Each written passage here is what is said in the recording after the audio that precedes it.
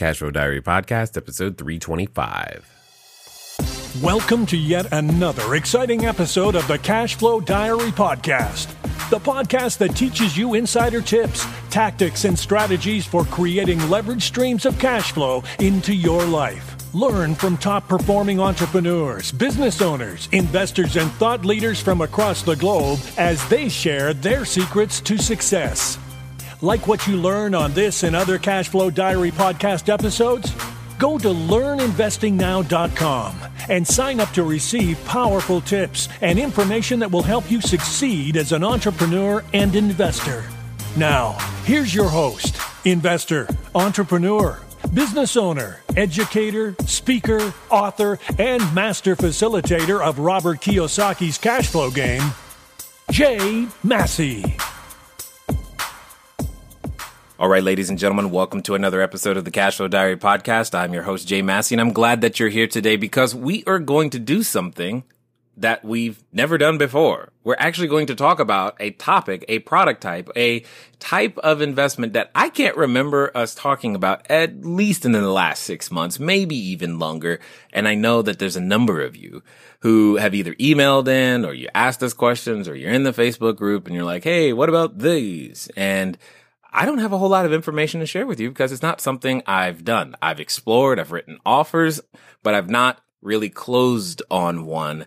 And what's going to be interesting today is that you're not only going to learn a little bit about self-storage, but you're also going to learn a lot of it about why you may want to do certain things a certain way. What do I mean by that? Many of us talk a lot about the whys behind our business, but today we're going to learn someone else's why, and that may inspire you to go out there and do some of the same things. What's interesting today is that we have with us someone who's been practicing real estate for a long time being 15 years, done over $25 million worth of real estate transactions and private loans. She has a passion for financial education for women and children, which I think is awesome, and has helped found several financial literacy programs and a youth-based program called the Magic of Money and Cashflow Divas. Now, you may have heard of her before, but I'm going to do my best to ask her questions she's never been asked before. So make sure that you listen to none other than Aaliyah Ott. Aaliyah, you there? I am here. Thank you, Jay, for that warm introduction. Appreciate it. You're quite welcome. I'm glad that you are here. Now, I'm going to say this. Because this is your first time here, I tend to ask everybody the same question the first time that they're here. Are you ready? I'm ready. All right. I tend to look at today's entrepreneurs a lot like yesterday's superheroes. So, you've got Wonder Woman, Black Widow, you've got Batman, Robin, Supergirl, all of these people who are superheroes. And I think entrepreneurs and superheroes have a ton of things in common because occasionally we can think that we're going around, maybe we're flying around saving customers from themselves and providing our products and services. And maybe we actually think we actually have a cape on our back, and that's possible.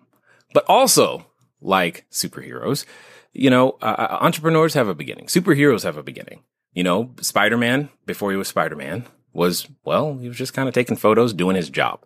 So what we would like to know is before you were, serving as a director for corporate philanthropy programs, before you did the $25 million worth of real estate transactions, before real estate even was on your radar, we would like to know, who is Aaliyah Ott? Well, thank you for that question. I guess going back to my childhood, really thinking about entrepreneurship, that was one thing that was a theme throughout my growing up years. Was really, it was a bit of a hustle. I loved to create little jobs for myself and empower myself to create my own income. I grew up in a family where I had essentially two retired parents. My mom wasn't really of the retirement years, but my dad was. And because he was a former military veteran, my mom was able to be a stay-at-home mom. So I had basically myself, a dog, and two parents at home. and like probably many people in the stories that they tell, I did grow up on a farm. Nice. It was a small farm. It wasn't like animals and chickens and stuff running around, but we had a lovely garden. And my dad was really inspired to live the life he wanted to live in his retirement years. which he was lucky enough to do, which is garden and golf most of the days. So I was exposed to that as a child, and I was probably a little bit of an outlier when it came to where I grew up. I grew up in a small town, believe it or not, called Sweet Home. I can't. Nice. Now you're going to tell me it's in Alabama. It's not in Alabama. It's actually up in Oregon. But it was a lovely place to grow up. A lot of, close-knit families. You were kind of on two sides of the fence. You were either an environmentalist or a logger.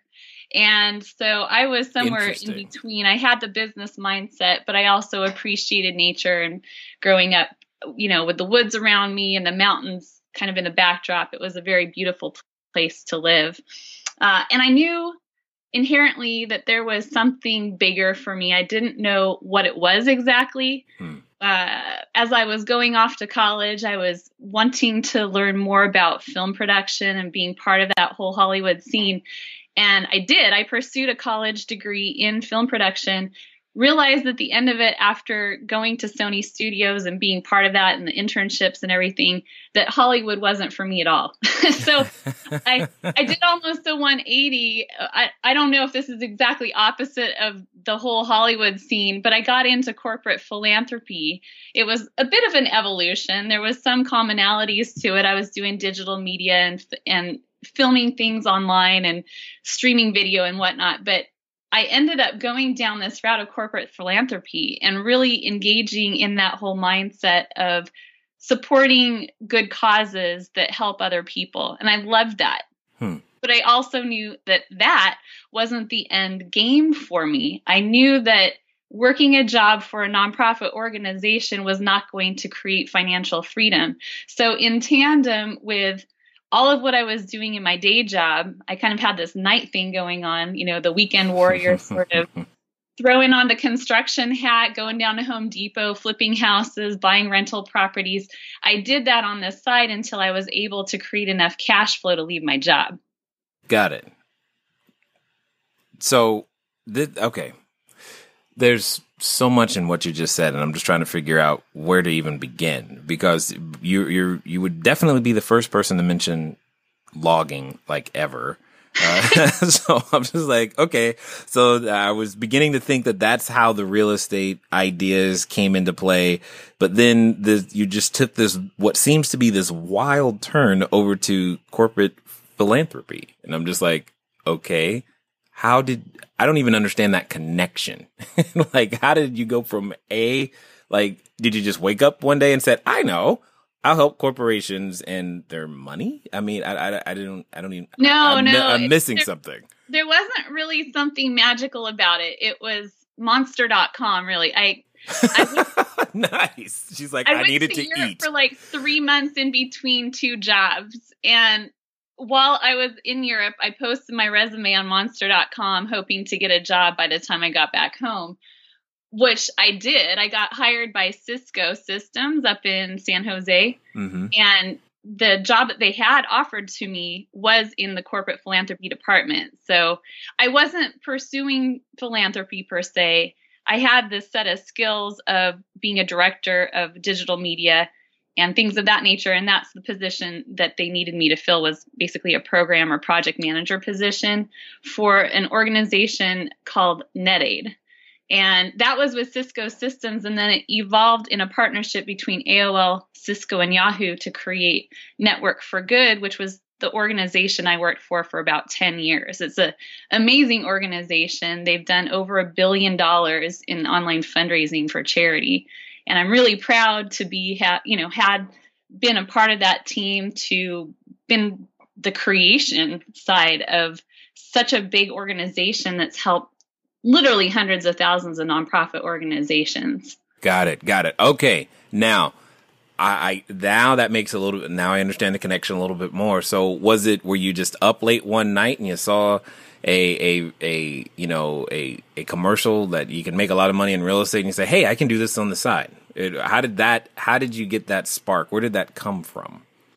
It really came early on. I remember going to open houses with my mom. It was, we'd be out shopping or something on a Saturday afternoon, and I'd see an open house. So I'm like, oh, let's go take a look at that house. And I had the opportunity to kind of go check out different pieces of real estate. I also had the inspiration. My parents had a rental property growing up, and a lot of kids were jealous because I would go to Hawaii on vacation. But what they didn't realize was I was going to turn that property over to a new set of tenants. So Yes. I could see the ocean, but I was holding a paintbrush in my hand. Yes. I could see the ocean, but I couldn't play in it. Yeah.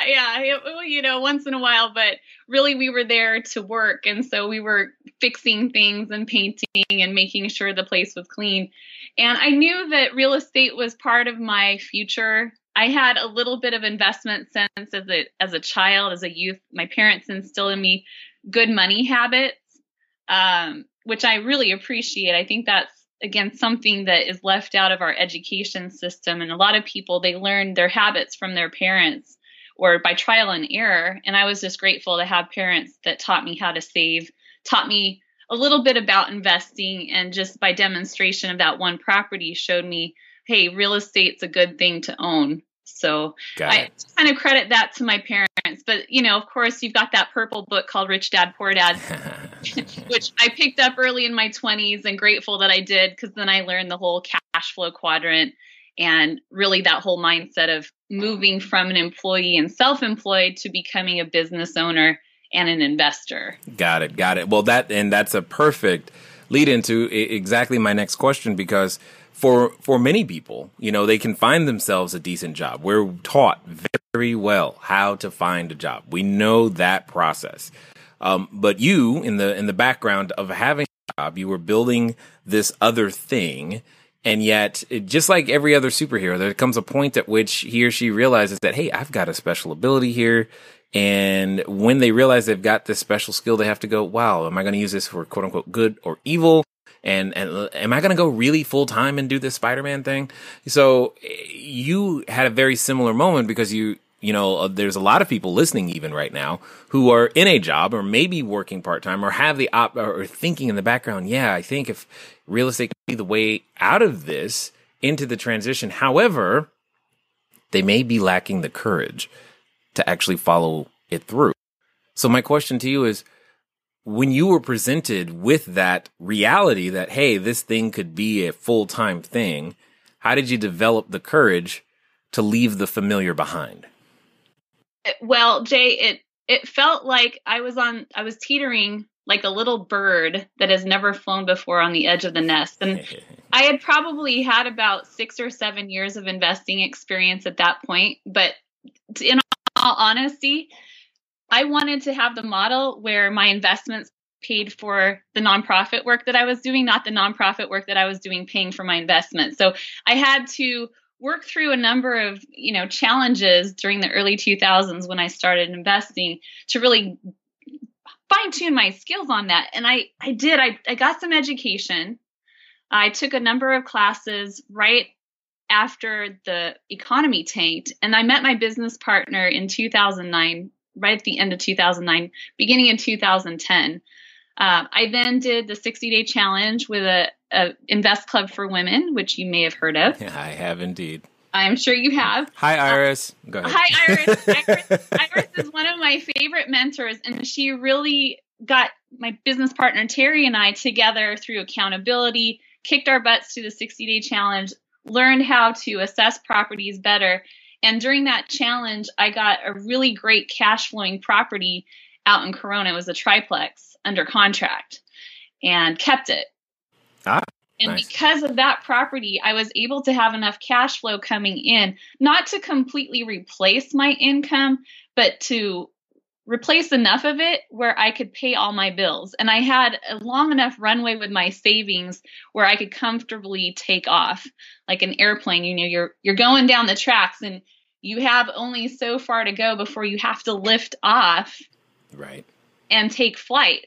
And that's what I did. Like I was going to say, I felt like this little baby bird at the edge of the nest who's never flown before. I've always had a job. I've always had some sort of safety net.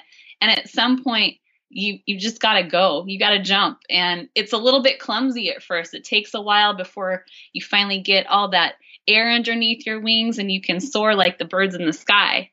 Yes, indeed, indeed. So I guess then the question becomes, for a lot of people, they want that experience that you're describing.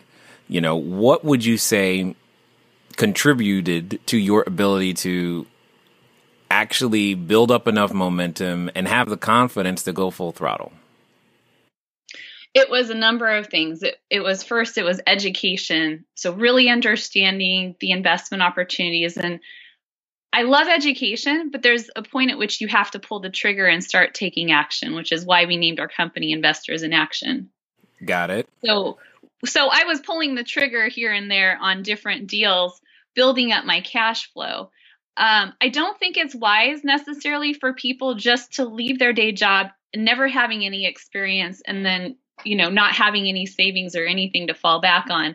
I think it's wise to develop a little bit of a portfolio before you go full time. So I was prioritizing my time. I got rid of the television. I was really focused on making this happen. And especially at that point in the downturn in 2008, I knew something special was about to happen. It was about to create the biggest opportunity for real estate investors that were prepared. And so I was extremely focused on that preparation point, which is why I took the 60-day challenge and took a bunch of other classes, and surrounded myself with the right people who could mentor me, who would complement my skill sets like Terry does. She's more of the person that stays behind the scenes and ensures that all the I's are dotted and T's are crossed and spreadsheets are perfect. We need those people. Exactly. I could do those skill sets, but my time is better spent networking, creating deals, and creating opportunities, raising the capital for the properties that we buy. And so having that partnership was really key because we just kept fueling each other. And I think that's something that also a lot of people miss out on is they go solo. They try to do everything themselves. And that's not really a smart approach. No. I'll rephrase that for you. It's stupid. Don't do it. That's what she was wanting to say, but not trying to, was looking for the politically correct way of saying it. I can say it. Yeah, don't do it that way. All right. So of all the choices that are out there, and when we survey the marketplace, there's a plethora of choices, so many so that it can become overwhelming for any one person to even discern, because we always get the, well, where should I start, question. You've carved out a spot for yourself inside of the whole self-storage facility or self-storage niche, if you will, when it comes to real estate. Now, before we start talking more about self-storage, I often tell people that when you're going to begin any business, regardless of the business, you need to answer 5 questions, and you need to answer them in this order. The 5 questions are none other than why, what, when, who, and how. And chief among them, the reason why your business may or may not be succeeding is because you didn't answer the question of why. So I ask you, Aaliyah, why self-storage? Okay, so you know that why is one of the important questions. In fact, there are 5 questions that you should ask anytime you're starting a business. It is why, what, when, who, and how. And when you answer those questions in that order, you'll probably have a better business than if you don't. Again, that was why, what, when, who, and how. Why is the most important question, and it empowers and gives you the strength to do all the others. But what's really key for you to understand is that if you are clear on your why, so will be your team, so will be your capital, so will be your business purpose. It will make it easier for you to go out there, build your business, and make things happen. You'll know when to buy, when to sell, and why you're selling and why you're buying. It just makes things clearer. If you want more tips like this, feel free to pick up a copy of my book, Cashflow Diary, 10 Steps to Creating Wealth in Any Economy. All you got to do is go to cashflowdiary.com/free book. Again, that's cashflowdiary.com/free book. Put in your name and email and pick up a copy. You never know. You might learn something. So might I. And it could all be fun. Let's get back to Aaliyah and find out, well, why self-storage? Okay, there's a 2-part answer to this question. The first why question is, why is Aaliyah investing in real estate at all? Okay. And the answer to that is, when I was doing a lot of the corporate philanthropy, I really liked being able to support worthy causes. And I realized as an employee, I would never make the mark on the world that I wanted to make, that I could if I had cash flow coming in and I had more time freedom to give to the causes that I cared about. So that was my philosophical why. Okay, that makes sense. Yeah.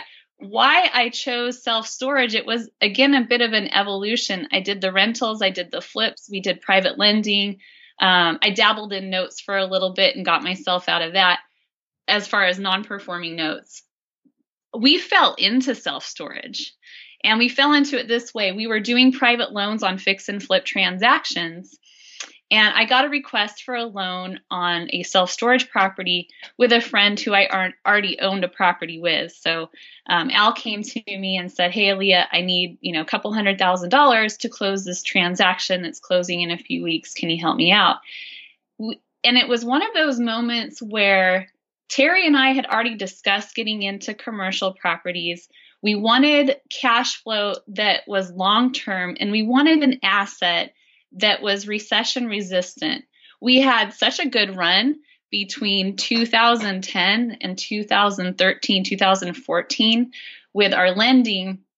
We didn't want to get stuck on the other side of the market cycle in an asset class or in an investment type that had a high level of risk when the market starts to flatten or even go down. So we were looking specifically for an asset class that could weather out an economic storm. And it just, it's like when you put it out to the world or to the universe and you say, okay, this is what I want to attract. And then all of a sudden it shows up. We just looked at that opportunity and we said, yes, that is it. That is it. That is it, self-storage. And we continued down that path by funding another deal and another deal to the point where we then got our friends and colleagues involved. We felt very, very comfortable with our other partner, Al, and how he runs his operations. Again, going back to team, you have to have the right people in place that you can trust and complement each other with their skill set. Mm-hmm. And that's how we ended up. That's the why behind the self-storage.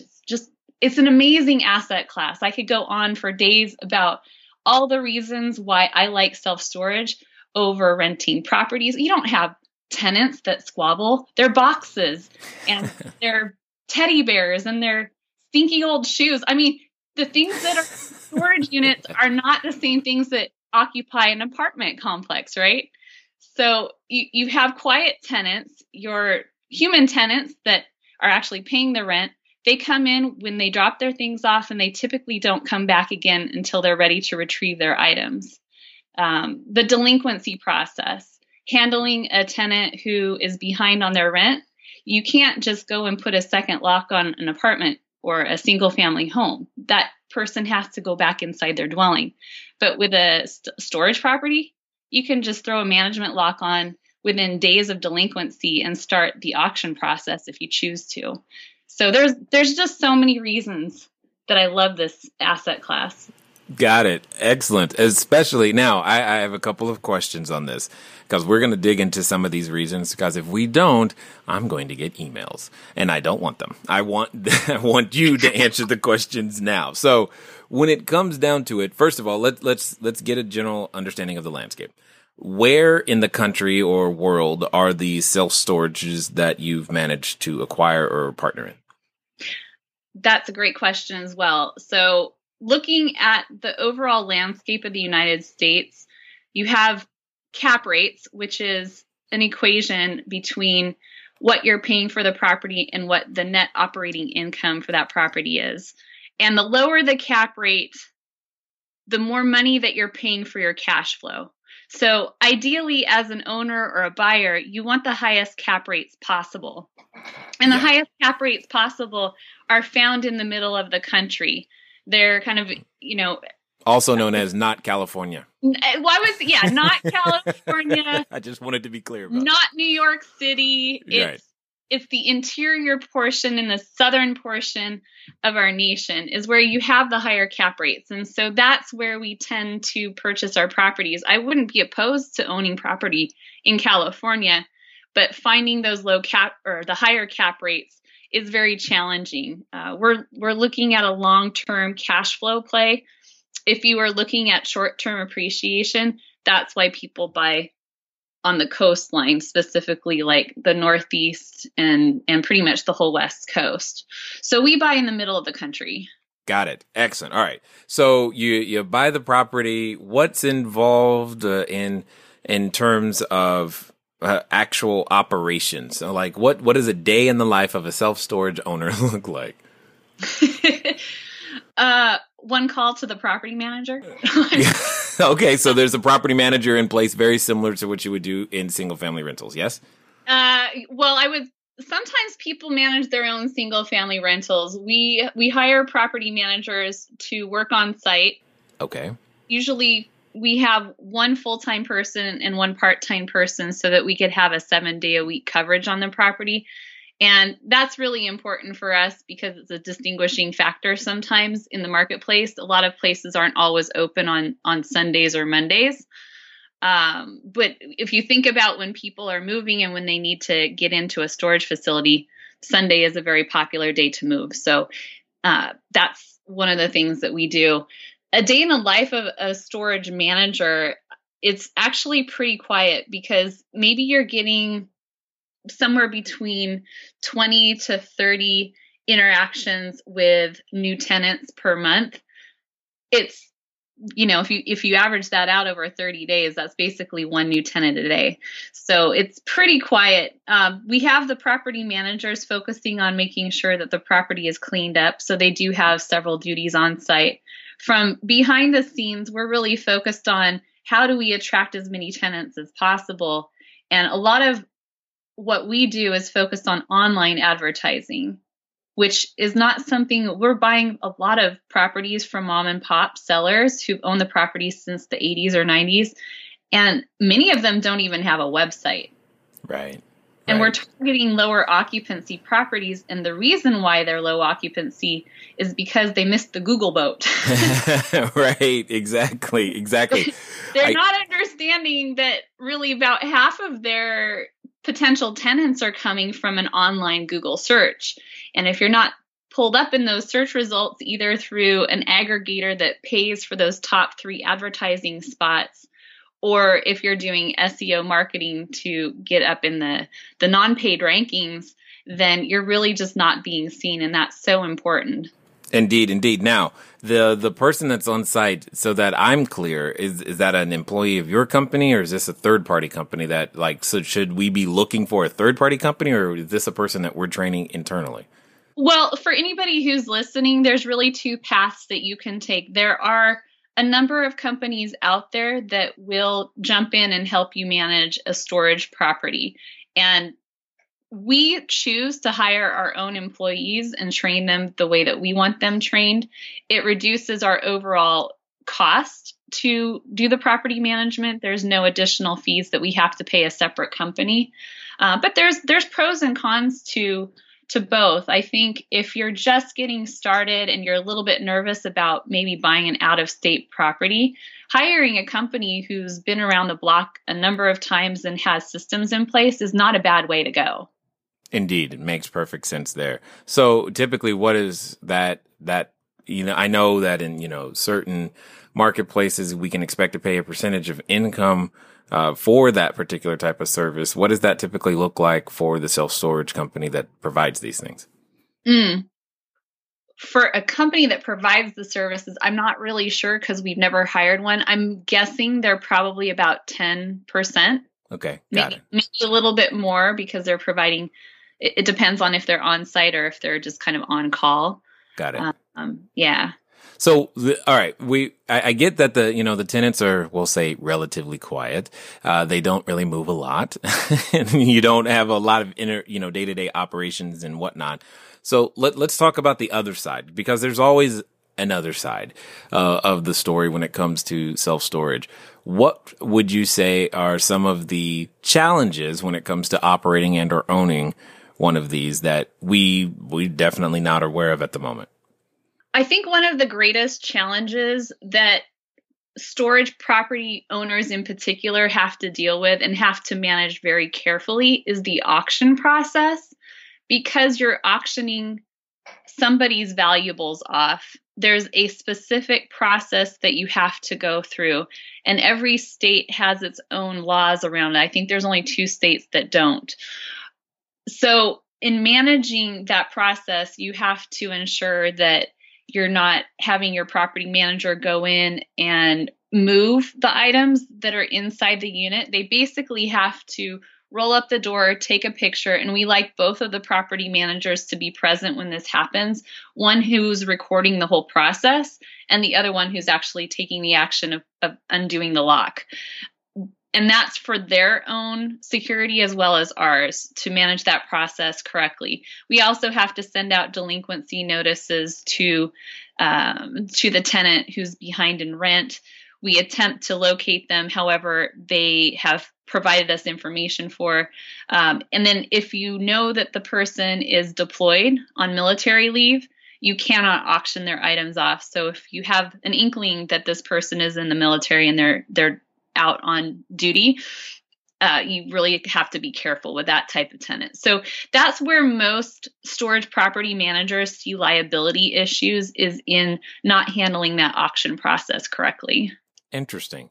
And are there any concerns with security at all with some of these facilities? Is that ever a challenge, or is that relatively simple to handle? You don't want to buy properties in war zone areas for sure, because you could have issues with that. I think in the years that we, including Al, so he's owned storage properties for almost 10 years, I think we've dealt with 1 or 2 break-ins. And we have the information on video camera, thankfully. So that's one key thing that you'll want to take a look at is security cameras, making sure you have security cameras in place. If the property we buy doesn't have them, we usually install them within the first 6 months of ownership. And what else is nice about that is not only can you see what's going on with maybe tenants or people that are, creating some mischief on your property, but you can kind of oversee what's going on with your property manager too. we acquired one property where the weeds were super high, and we, put it on their list, cut the weeds. So nice. We went on to the cameras and we saw that the weeds weren't cut, and we inquired about the weeds. Oh yeah, that's been taken care of. Well, that person didn't have a job very long because they weren't being honest. So that's another way to manage your property remotely. A lot of these camera systems now are so sophisticated. They have phone apps where you can just look at your smartphone and you can see the different camera views. Indeed. So what other roles, if any, does technology play in the remote management or operation of a storage facility? Well, 2 things come to mind outside of the SEO marketing that I described earlier. One is your internal system for managing your tenants and your payments. So nowadays, you can have automated payment systems like you would for just about anything else, where you can set that up in the system and charge a credit card or charge a bank account. What's beautiful about those systems is at a glance, you can log in, you can see the occupancy levels of the property, who's paid, who hasn't paid, your delinquency levels. You can look at a visual map of your entire property and see a color-coded system of what property units are occupied, which ones are delinquent and which ones are empty, which is really cool. I'm a visual person, so just being able to, at a quick little glance, get a visual tour of what's going on my property is wonderful. Got it. That makes sense. I get that. That makes some sense and can provide some peace of mind and as well as some comfort being able to have all of these touch points. I guess, let me ask this question. Let me ask it this way. If someone, you've been through many different iterations of investing before you made it to self-storage. Yeah. So is it the place to start, or should they do something different first? I'm pondering that question because if I was to give somebody advice on that, I think it depends on the individual. It's an easier type of commercial property to own. Mm-hmm. And if I was to go back and give myself advice, I would tell myself, you don't have to mess with the small stuff. If you're able to raise the capital for something bigger, go to commercial real estate. Whoa. Hold on. That's important. Somebody was washing dishes, their dog barked, or their kid screamed in their ear. Say that again, please. Okay. If I was to go back to my younger self when I was starting real estate, I would have empowered myself to learn more about commercial real estate instead of single family. Because I think within single family, that's a safe place for people to start.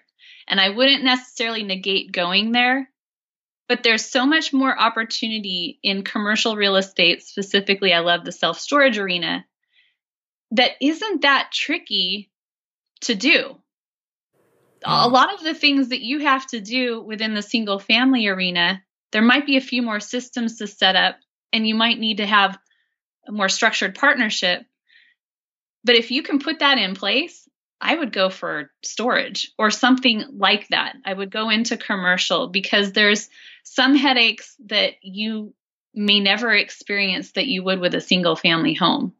Some headaches? Come on. Well,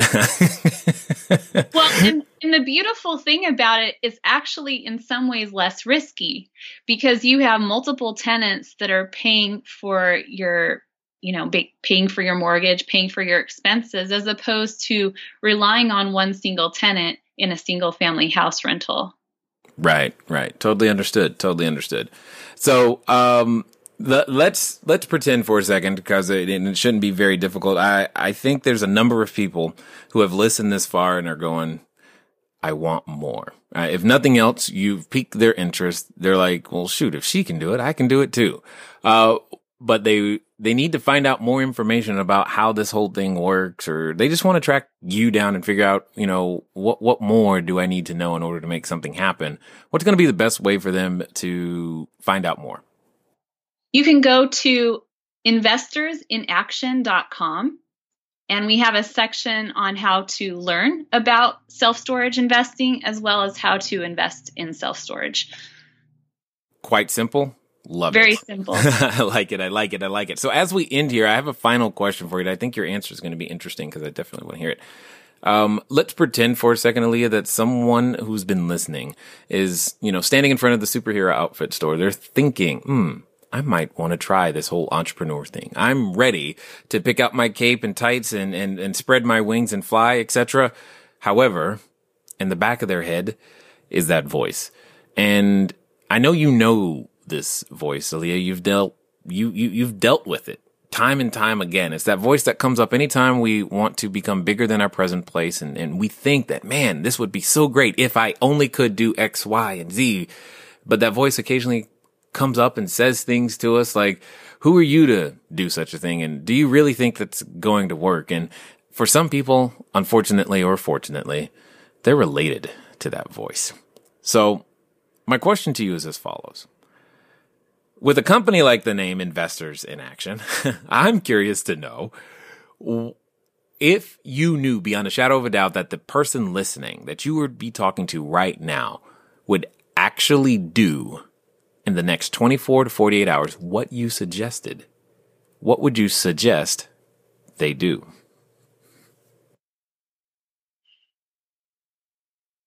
This is going to be a long pause. That's fine. That tells me you're thinking about it. That's good. I like it. I am thinking about it. It really depends on where they are. I would take an assessment of where they are and where they want to be. I would start with the end in mind. What is their ultimate goal that they want to get to? And then I would reverse engineer it.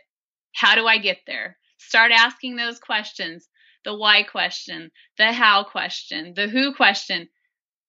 Start assembling your plan to create your financial freedom in your future that you really want to live. But start with the end in mind and then work backwards from it. That's what I would do. Excellent. And that's all that's in some cases, that's all somebody needed to hear so that they would have some clear direction to make things happen. I definitely want to say thank you, though, to you for taking the time to invest your knowledge, your wisdom, your expertise here with us, at the Cashflow Diary. Thank you. All right, ladies and gentlemen, you know what time it is. It's time for you to move at the speed of instruction. What does that mean? It means investorsinaction.com. Why? Because you need to be in action and you want to be an investor. So I'll say again, investorsinaction.com. There's no more need to be waiting. If you've ever thought about self-storage, well, now you know a place to go to become more educated and, more importantly, take some action with some wisdom as well. Ladies and gentlemen, it's been fun talking to you guys today. I look forward to talking to you soon. Until next time.